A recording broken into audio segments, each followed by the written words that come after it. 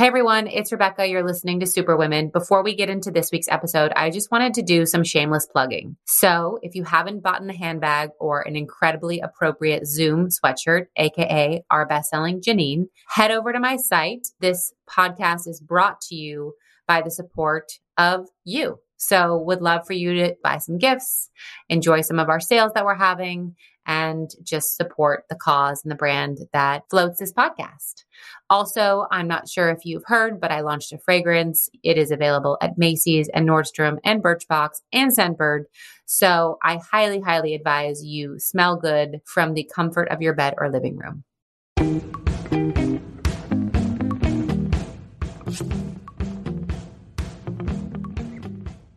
Hey everyone, welcome to Superwomen. Today's guest is Camilla Marcus, the founder of Westbourne, where if you live in New York City, you have eaten there and it is delicious, I can attest. But she's much more than just the founder and creator of Westbourne, and we're going to get into it. So welcome, Camilla. Thank you so much for having me. So I would love to start with your history and your desire to get into the culinary world, and where did that stem from? I've really always been in love with food, really, since I was a kid, which is funny because it was not really a core passion of anyone in my family. I was sort of the strange one at a very young age. My dad worked in Japan most of my childhood, and I'm born and raised in Los Angeles. And, we were going down to Little Tokyo before, Japanese cuisine was really proliferated across the States and demanding and begging for, the weirdest that they had on hand. And just was always very adventurous in food and loved every detail that went into the experience and how much of a culture share really dining out is and gathering around a table and how much, that's just a centerpiece of our lives. So I really had a passion for it as a very young age, always was cooking when I was young, and right after college went to culinary school in New York. So, I think I always knew in the back of my mind it was something I was super passionate about and could see how important it was, right, to our families, our culture, our society, our economy, and how much impact there could be when you really touch sort of every facet of someone's daily life in a really unique way. And when I went to culinary school, I think the light bulb sort of went off.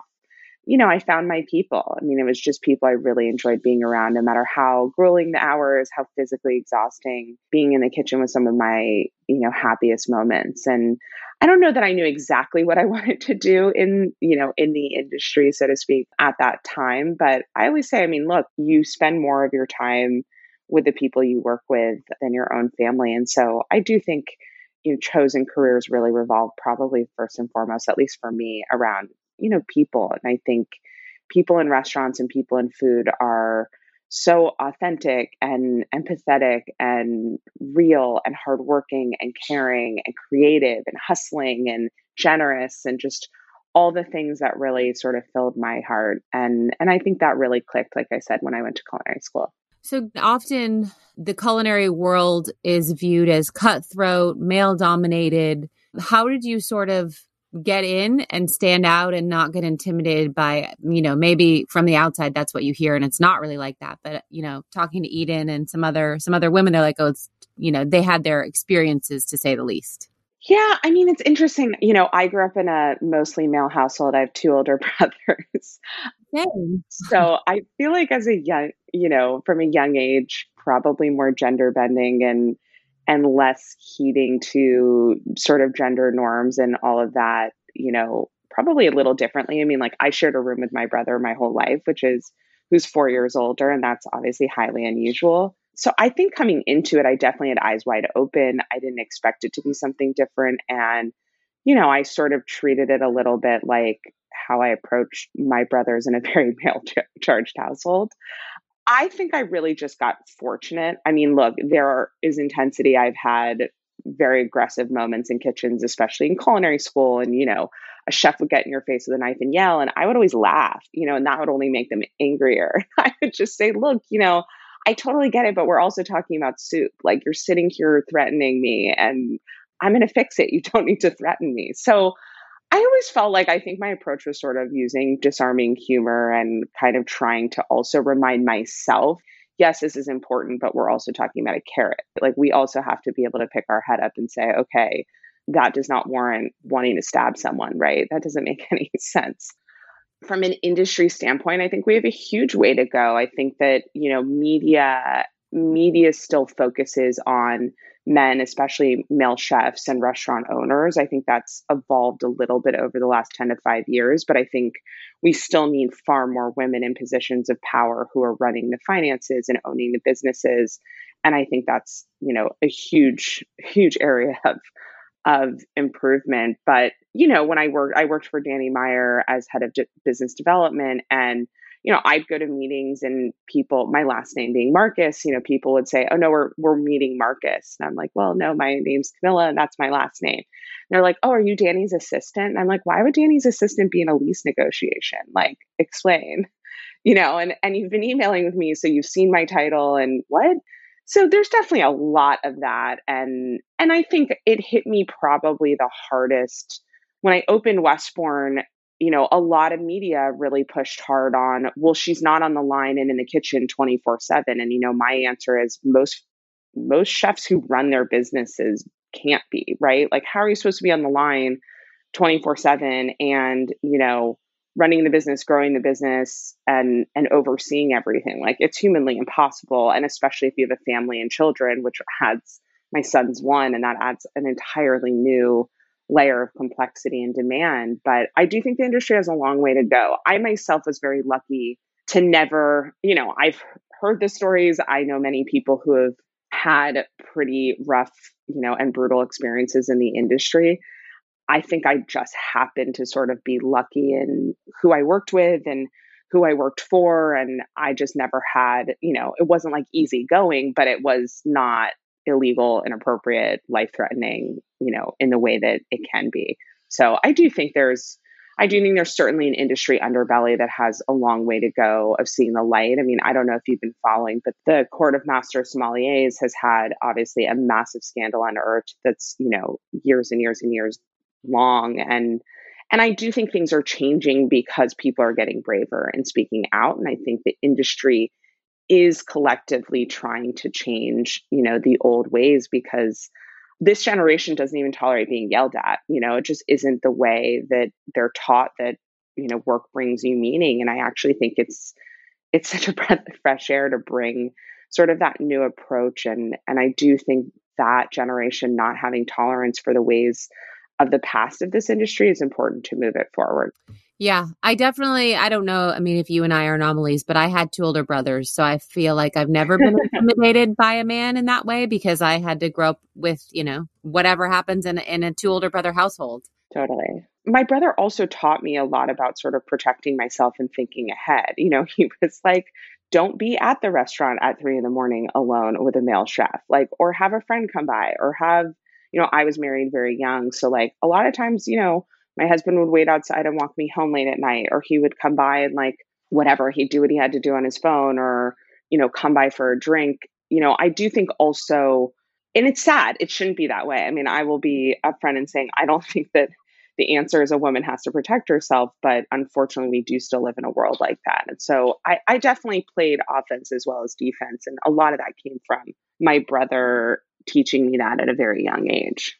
And sort of giving it to me straight. I mean, I don't know if your brothers did that for you, but, even physical self-defense, my brother taught me to fight at a very young age. He was like, I hope you don't ever need to use this, but in case you do, you should have it, in your toolkit. Yeah, for sure. I had a very mean brother growing up. Ironically, it's who I work with now. We're fine. But I think that gave me an incredibly thick skin when I was little. And then my mom was like, I'm going to teach you to be tough because you have two older brothers. And so she really, there was not a lot of coddling in the household, and not a lot of, you can't do this, you're a girl, or you're different. And I think that made a huge difference. Totally. I played baseball when I was younger. I'll never forget, on a boys' league. And always wanted to do what my brothers were doing. And I do think that helped sort of change my mindset against, not seeing the barriers, to your point, and being okay with being a little bit more rough and tumble. And I do think that has such a long lasting psychological effect. Oh, completely. So speaking of psychological effects, at what point did you know, okay, I'm ready to leave, I'm going to start my own thing? And not only am I going to start it, but I'm going to do it differently. I want you to get into this and explain it more, but you didn't just have people come in and be at the level they thought they were, and trained for, right? Everyone came in equal There were no dishwashers, no porters. Will you kind of go into, okay, I'm ready to leave, that thought process, and then how do you want to structure it? Yeah, I mean, look, I always say in some ways I feel very much like the reluctant entrepreneur. I mean, I my dad's an entrepreneur, but he didn't start his company until very later in life, almost around 50. And I kept wanting to find it sort of felt like Goldilocks. I was really ready to find that place and a boss that said to me, you know what, you're my person, you're my right hand, let's go to the moon together. And it just never really happened. And, I think my experience working with Danny Meyer and his team was such a lesson in you do idolize certain companies and brands and people, but the world is ever changing. And, one of the things there that struck me was, it was a 30-year-old company. We celebrated 30 years while I was there. And it started to really set in of, oh, there's so much that could be different in this business. And I see things and I've experienced things so differently just by age, place, and timing of what's happening in our industry, which now is changing even more so because of COVID. And just realizing, I think like a speedboat. I'm a very flexible thinker. I'm very quick to iterate. I like to experiment and try things. And I think we're taught that larger companies and more established brands, they're safe, right? But I think if you are someone who is out of the box and trying to challenge the status quo and trying to also provide, an answer and a complement to what's happening in the larger context of the world and your generation, it's hard to do that at a bigger plate. I think that started to really percolate. And then I ended up working on a consulting project through the company that was somewhat in this sort of conscious capitalism meets food space. And I became obsessed with the project. And sort of everyone in my life was like, you talk a lot about this like very small project that's a very small part of your job, quite a lot. Maybe you should think about that. Like you don't seem to talk about the rest of your day, which is probably 99% of where you spend your time. And I thought, okay, I guess you're right. So I really just decided to take the leap of faith thinking, I didn't have kids at the time. And I don't know, I think just the place in my life felt like, okay, if I take this risk and I fall on my face, it's not such a scary or big deal and didn't feel like so far to fall. So when I left, it was really all about, you think about conscious capitalism, and I'm sure you know this better than anyone because retail and fashion really have led the wave over the last decade. And thinking about the fact that you probably spend more money and more time making decisions around what you eat and drink in your daily life than anything else. And no hospitality or food brand really stood for that, right? You think of so many amazing apparel brands that are all about, impacting their neighborhood, impacting the environment, thinking about sustainability. And yet, where you're getting your coffee 4 days, 4 times a day, that sort of goes out the window a little bit. And so I started thinking a lot about that. And then also thinking about my own experience in the industry, which was, I'm a generalist. I always have been. I mean, I went to business school undergrad, but I applied to that school with a full art portfolio. I mean, I was a drawer and painter when I was younger and, always had multiple weird competing and strange interests. And even to this day feel that way. And our industry is so hierarchical. It's very tracked. It's very structured. It's like a boot camp. I mean, in some ways, it was always sort of similar to the military, right? You have the head chef, they're in charge, don't question them. And then everyone has their rank and file. And that is so the opposite of everything in my bones and my personality. So when I was going through my career in different phases, I kept bumping up against that wall. Like even at USHG, I would want to do a wine course and I kept getting asked, well, but you work in business development in the corporate office. You're not on the SOM track. And I'm like, I don't understand. Like I'm part of the people who work here. I don't get why I can't go to that wine tasting or why, I don't really want a wine certification, but I'm passionate about wine. And it felt so much like so many doors and windows were locked. And it was sort of like, if you're not on that track, you don't get to go there. And it seemed strange. And then I also, and it frustrated me personally. But then I also would see in the company, a lot of people would leave because, we had multiple people who were line cooks or sous chefs who wanted to get into wine. And they said, I have to go to another company because I can't get on the wine team here. And I said, well, I don't think so. What do you mean? That seems impossible. Like a great person, a great talent, and someone who fits the company culture, I'd rather retrain them in something else and keep them than have them go to another restaurant or restaurant group. Maybe it's generational and personal, but it seemed foolish to me, really inefficient, didn't make sense. And also, I could see that we were losing great talent as a result. So when I started Westbourne, I had this radical idea of, just a much more collective team structure. So everyone comes in at the same level, as you said, no porters, no dishwashers. Everyone rotates through different positions over time. We focus very heavily on training through internal, but also external. And it's interesting in COVID seeing how many businesses have actually, and all my friends in the industry told me I was crazy and no one would want to work for me and that system is insane and no one else does that. But what we saw was we were able to internally develop people way faster, way fuller. And even when people would leave and discover, that they could actually be on a different track, for me, it was super rewarding to see that potential unlocked. It's interesting now to see with COVID, the whole system just got blown up since March, obviously, when we came to a halt and have been closed. And for the first time, I'm hearing friends go, yeah, like I had a line cook pack a to go order and it was like so much more efficient. And I can't believe they never did that before. And, I'm sort of laughing on the phone going, well, welcome to the new world. And I think you're going to see a lot more of our model proliferating the industry and the system, frankly, as a necessity through COVID and post COVID. You obviously, and I'm sure it was horrific, had to close due to the pandemic. And I remember I would joke with my husband when we bought our first apartment, like, this will be valuable forever because unless an atomic bomb hits New York City, we're good. And I think I would have never predicted the mass exodus out of New York, the restaurant closings, Broadway, like every single area, fashion decimated. What was that like for you? And how have you sort of dealt with that?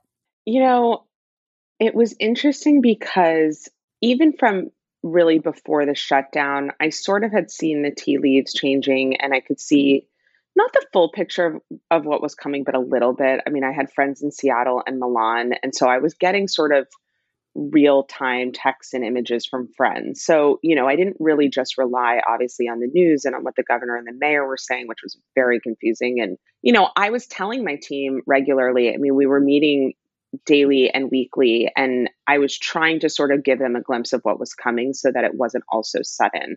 And through the summer, I kept telling my team, this is going to come down to our landlord negotiating. And I'm doing my best and I'm playing the best game of chicken I know how. But ultimately, it's not really my decision if he won't sort of come to Jesus and renegotiate our lease to be something that gives us breathing room for what's going to be a 12 to 18-month recovery, if not longer. We just can't sit in a space that doesn't work for COVID, bleeding cash. Like it just does not make sense and it's not fair to anyone. And even though I said it and we knew it and we all were open eyes, right? Like it doesn't prepare you for what actually happens. And so it became very clear in August that our landlord was telling me things like he thinks everything will be back to normal in December. And I was like, dude, we're going to have another wave in December. Like, what are you talking?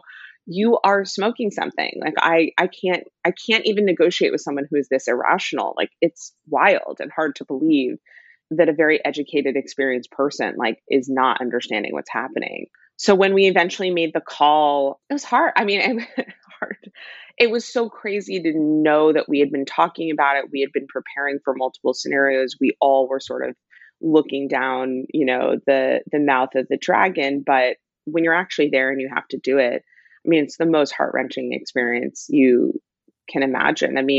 First and foremost, losing our team. We had 30 people, as I said, in March. We're down to 3 now. And, like I said, I got into this business for people. I got into it to develop people, to provide opportunity for them, to provide a home away from home. And that was really the most painful part, was feeling that I really let them down and I disappointed them and left them without a paddle, in the wake of such a crisis. And that weighed on me intensely, day in and day out, and still does. And, I'm grateful for our team for all that they did to smooth this out and to be there for one another. We set up sort of smaller support groups so that everyone could go through the unemployment process with guidance and help and, not sort of be alone through this. It's obviously a very isolating experience, but I'm really not a crier. I always say I give myself 24 hours to grieve and then I put it away and move forward. This took a lot longer. And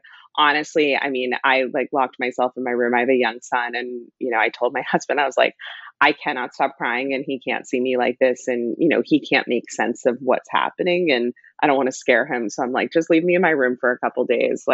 Truly. And I'm so not that person. And it hit me like a tidal wave, a lot harder and more intensely than I even could have mentally prepared for. And on the flip side too, was reading all of the amazing feedback and comments and people sharing memories they had. And we had such an outpouring of beautiful messages and emails and Instagram posts and notes and calls. And then that just doubles down, on the waterworks of feeling grateful and, grateful that, you weren't invisible and that you did matter to people's lives and that you did have, at least some level of the impact that you set out to do. But that was probably the hardest week I think I've ever experienced. And what most people didn't know at the time was I was 7 weeks pregnant doing IVF. So I was pumped with hormones, feeling very disjointed and physically very, very beaten down and not myself. And then all of this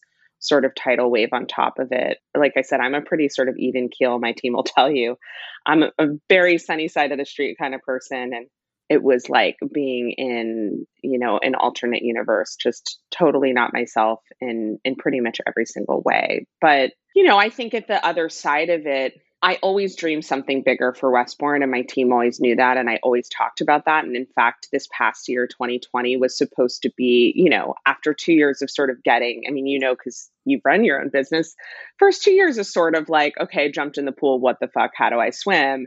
Once you start to swim, then you decide, okay, how big is the pool? Where is it going? How many pools do we want? Who's getting in? And that was totally halted on March 15th. So where we are now is really just saying, okay, this part of the dream, it didn't go the way we wanted it to go. It was sort of taken from us, hugely out of our control, but that shouldn't stop us from recentering on the bigger dream, reorienting how we're going to get there. We're in a new era in 2021 and beyond. And I'm grateful for our 3 team members that we have left. They are my rocks and all 3 have been with me since the beginning. So I'm grateful for that and back on the sunny side. But September was a deeply, deeply painful month. Not going to sugarcoat it. Closing anything and you can't not help but feel like a failure and letting them down. 100%. We had to do our layoffs in March and I was crying like you and my kids were looking at me like, did you and daddy get in a fight? And I was trying to explain it to them. No, we just let go of 25 people. Well, especially when layoffs and letting people go is always brutal. But when you're sort of leaving them off in the wilderness, it's even worse, and something that you can't help, you can't control, but it still hurts worse, right? You're not letting them out into a world that's hiring and people are out and about and okay, they'll get a job in the next month or I can help them. Most people who leave, or are trying to do something different or moving, I've always helped them get jobs. I'm lucky to have a network where I can do that and to not even be able to do that was, again, you lived it too, I'm sure. Oh yeah, for sure.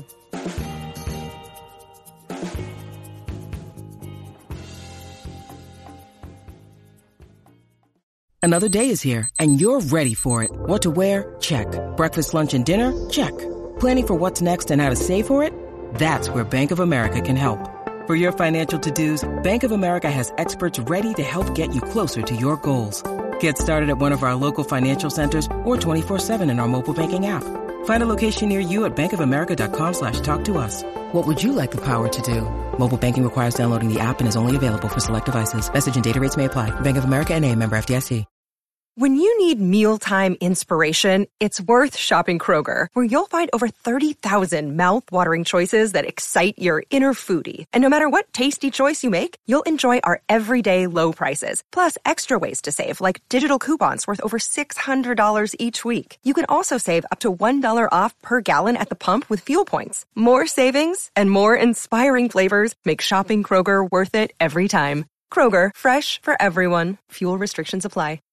At Evernorth Health Services, we believe costs shouldn't get in the way of life-changing care, and we're doing everything in our power to make it possible. Behavioral health solutions that also keep your projections at their best? It's possible. Pharmacy benefits that benefit your bottom line? It's possible. Complex specialty care that cares about your ROI? It's possible. Because we're already doing it. All while saving businesses billions. That's Wonder made possible. Learn more at evernorth.com/wonder. Hey everyone, it's Rebecca. I want to take a quick break to chat with you about my book, which comes out June 15th, entitled Fearless: The New Rules for Unlocking Creativity, Courage, and Success. I wrote this book for you, my listeners who might be considering different paths, trying to find ways to innovate, in general, seeking a road that maybe hasn't been traveled. So over the last 15 years, I've learned so much. I've failed so much. The one thing that I've consistently done is when I was scared, I did it anyway. So I want to encourage you to buy the book.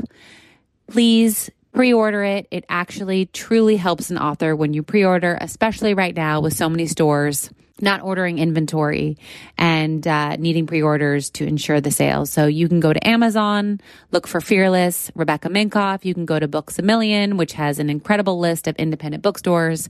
Buy the book. And the good news is if you buy the book and email me, fearless@RebeccaMinkoff.com with your receipt, you get the cost of the book as a credit applied to whatever you buy on my site. So it's a win-win. Buy the book. It's called Fearless: Unlocking the New Rules for Creativity, Courage, and Success. At what point did you start Roar? What is your plan or vision for helping anything that's left survive? So Roar, which is Relief Opportunities for All Restaurants in New York, as well as the Independent Restaurant Coalition, which is a nationwide advocacy group, both were started on March 15th and really rose out of seeing the pandemic really just rip open all the vulnerabilities in our industry and realizing very quickly that no level of government, and frankly, I'd say the general public too, really didn't understand what was happening for independent restaurants specifically and how supremely hard we were going to be hit. You know, we were really at the eye of the storm and very vulnerable as such and affected so many people. I mean, we're the second largest employer in the country. We employ more people in New York State than airlines do nationwide. Almost 1 million people in New York work in restaurants. Wow. So when overnight everything came to a halt, we started realizing, wait, millions of people are going to be unemployed. You know, this massive industry is getting crushed and we don't have any representation. Our people are not being thought of. So Roar specifically in New York, we started first and foremost, our first objective, which we worked, round the clock for 14 days to get up and running, was a cash assistance program in partnership with Robinhood. So I worked with Robinhood at Westbourne, and before that, they were our charitable partner. We still do give 1% of every purchase to Robinhood to support job training for youth in New York and job opportunities. And they were my first call. And I said, look, if all the, you just said a lot of people were being laid off, frankly, right at the shutdown. And I said, what is going to happen? Think about the kinds of people, the levels that we employ, right? We're one of the few industries where there's a real zero barrier to entry job. Like, you don't have to have any experience. You don't have to have gone to college. You don't have to go to high school. That's a huge portion of our team makeups across the country, and especially in New York. 10% of restaurants in the country are located in New York. We called them and said, we're very concerned. All these people are going to be unemployed. Unemployment checks aren't going to be issued for weeks. They're stuck at home. They can't do other work. You can't work from home in restaurants. How are they going to pay rent? How are they going to get groceries? How are they going to provide for their families? We need to get cash in their hands now. Traditional relief of going to a pantry, going to, support services, none of that is possible when you have a stay-at-home order, right? So interestingly, cash assistance is incredibly difficult, very high compliance, especially in a crisis. There's even higher scrutiny. But thanks to, Robinhood, who has such vast experience, we were able to put something together. So to date, we've raised over $2.5 million. It's $500 one-time cash grants. They're issued weekly and, with a very, very tight turnaround. And the goal was really, like I said, to put cash in people's pockets for necessities, while they're stuck at home and unable to get alternative employment. So that was our first and foremost effort. And then we do quite a bit of advocacy at the city and state level. The restaurant industry still, as of today, and we're 10 months into this crisis, we have not received any level of industry specific aid, restructuring, or financial help from any level of government, despite the fact that 1 in 4 people unemployed comes from our business. We have been one of the few industries fully shut down more than once. And again, the largest private employer in the country, with such a vast social, cultural, and economic presence, it's pretty shocking to sit here today and still say that we still have a long road and we have not been seen or taken care of, frankly, by cities, states, or the federal government. I'm not afraid to say it, but this is why I can't wait for de Blasio to be out of there. And it's disgusting. It's almost like you think that the people at the top almost want this to fail, because if they actually wanted to do anything about it, they would focus on it. They can focus on having the military at the airport making you sign your goddamn paper when you enter, but they can't figure out how to make sure that like the million people that are employed get taken care of. It's disgusting. It is. And our system is an evolutionary one. It just is. It's set up that way. It's frankly probably intended to be that way. And this is just one of those situations where, the restaurant industry has never been considered a major industry by this nation, frankly. And I think the public didn't even know it until this crisis, how many people and how big of a business we were. We've always been lumped into small business services, which is ridiculous when you think about 1 million people in New York. Next to healthcare, we are the largest industry. That doesn't belong being overseen by, the SBA or the SBS. That really makes no sense. But the problem is that's where, we never had a real lobbying force. We've never invested in, as an industry, we've never really had that leverage, that presence, and that pre-existing relationships that, say the airlines have, right? I mean, they've been donating forever, even when it comes to data and research. That's one of our biggest gaps. The airline industry paid millions in March for research studies so that they could show that flying was safe, even though they paid for that research. But that's why they got to stay open, and they've received 2 bailouts already in the last 10 months, despite the fact that they're public companies and can raise capital on their own. The March bailout was I think it was almost the exact amount of stock buybacks that was conducted by executives the year before. I mean, that's criminal and ridiculous. And they've shown very clearly that airlines have capital reserves to take them all the way through 2022. So to your point, I mean, yeah, it's crooked. And it's because they have a precedent. They've been bailed out before. They have those tentacles across decision makers, in Washington and at the state and city level. The amount of people have said to me, oh, yeah, but they're like a public good. I mean, they're necessary. I go, you think flying's necessary? No one even flew in the 50s. What are you talking about? Eating is necessary. Like, we're going to talk about a public good. I mean, that's the dumbest argument I've ever heard. It's multi-front, right? I mean, we're facing so many things at once. And I said in March, the worst thing to ever happen to this country is this being an election year. It was just unfortunate timing because that already has, and especially this one, such a destabilizing element. And for lawmakers, that just adds a whole element of why am I going to stick my neck out if I have to worry about my election come November? That's a problem when you're in a crisis and you need bold action and you need to try things that have never been done when you're facing an unprecedented shitstorm, right? Like the old playbook is not going to work in this circumstance, but you have people who are very concerned about taking a risk because of the election. So I keep saying, with the restaurants, it's sort of been the perfect storm, especially in a place like New York. We've been hit so hard by the pandemic. Everyone lives on top of each other. You rely on public transportation. The weather is so intense. all of those combined with being the most expensive place to live, most expensive place to do business, it's the perfect storm. 100%. So now that we're all depressed, what can people do to support? Like, where can they give their money? Where can they get involved so that this, when these people get their heads out of their ass and reopen restaurants, it can come back? Well, I mean, if you want to support the fund, you can go to roarnewyork.org. You can donate right on the page. We've worked with a lot of brands that have done incredible partnerships that have raised tremendous money to help people in New York, as I said, who aren't being helped otherwise. This is the time to get loud. This is the time to be contacting your lawmakers. I mean, I know that sounds so frustrating to people, but the truth is public sentiment matters. I mean, you've seen when people protest, like gyms filed a lawsuit and all of a sudden they were allowed to open, and someone protests and all of a sudden, the mayor and the governor change everything that they were doing. So public sentiment and public pressure actually does work. And then third is contact your local restaurants, find out how you can help them, order directly from them. If you're working on something with your business, see if you can integrate a restaurant or a food brand into it.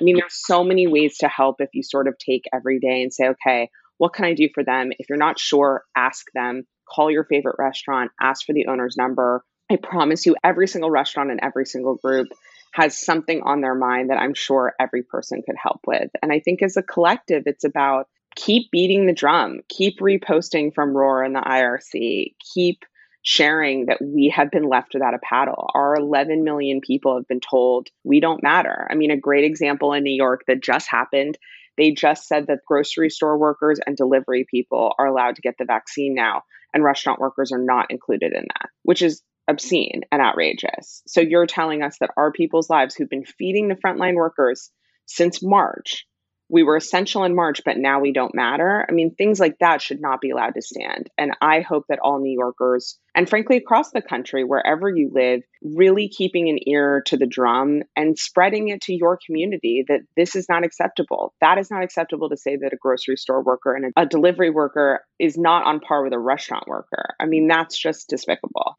So I do think it's about advocacy, speaking out, donating where you can, and thinking about your local independent restaurant when you're doing anything, both personal and professional. Awesome. And what's next for you, or do you not know yet? We've got a lot of things that we're working on. So we always had a marketplace ironically, again, before everyone sort of pivoted that way, we always had a marketplace as part of Westbourne in the corner of the restaurant where we featured independent makers. We made house provisions and prepared foods. And so we've now brought that online. So Westbourne.com now has an online general store. We're shipping nationwide, which has been really fun. And we're working on a whole new line of things through that e-commerce platform. Our events and catering is still alive and well and very active. So we've been doing a lot of brand work, virtual events, cooking classes. Some people are doing things in person. So we've been doing some in-person catering, but that's been really nice to sort of keep our community close in that way. And then we've got a couple of things up our sleeve that we're working on for this year. So, like I said, we are taking a different route there, but we are still dreaming our bigger dream. I love it. Well, I have no doubt you will come back fierce and furious, fast and furious. Well, this has been awesome having you. If there's one piece of advice you'd like to leave my listeners with, either something you've learned or, something that someone has told you, I'd love for you to share it. Yeah, I guess two. One is mine and one is someone else's. Mine is really, if you don't believe in yourself, who else will? And I really, really genuinely take that to heart and remind myself every day. You have to stop second guessing and questioning yourself. And you can't ask anyone to follow if you don't really have faith in it. And again, you have to be your biggest cheerleader and your biggest advocate. No one's ever going to do it for you. And then second is, Shoe Dog is by far one of my favorite books. I absolutely love Phil Knight and what he's created with Nike. And really, I remind myself every day, just do it, truly. And as cheesy as that sounds, I tell my team all the time, you want to do something, go do it. Don't put off for tomorrow what you could do today. Don't hold back. You want to learn a new skill, go put yourself in a class, go ask a friend to teach you. You have to constantly be learning and on the chase to progress and to push yourself. And that's a daily ritual of saying, you know what, I'm not going to not do that thing I've been thinking about. Like, there's no time like the present. You don't know what's going to happen tomorrow. And just have to remind yourself, just do it, whatever it is for you and whatever your position, even in your family, right? Like, you want to spend some time with your kids, go make the time and go do it. Only you get to control how you spend your time and where you put your efforts. But it has to be a daily ritual. I love that. Perfect. Well, thank you. Whenever it happens, if it ever happens again, eating at one of your lovely establishments in the near future. Well, we cannot wait to welcome you. And again, you and your team have been so supportive from the start. We're very grateful. Thanks for listening, everybody. And don't forget to head over to RebeccaMinkoff.com. Show your love and support for the brand. Buy something for yourself. Buy something for another. And also don't forget to try my new fragrance. Again, it is available at all Nordstrom, Macy's, Scentbirds, and Birchboxes, as well as our site.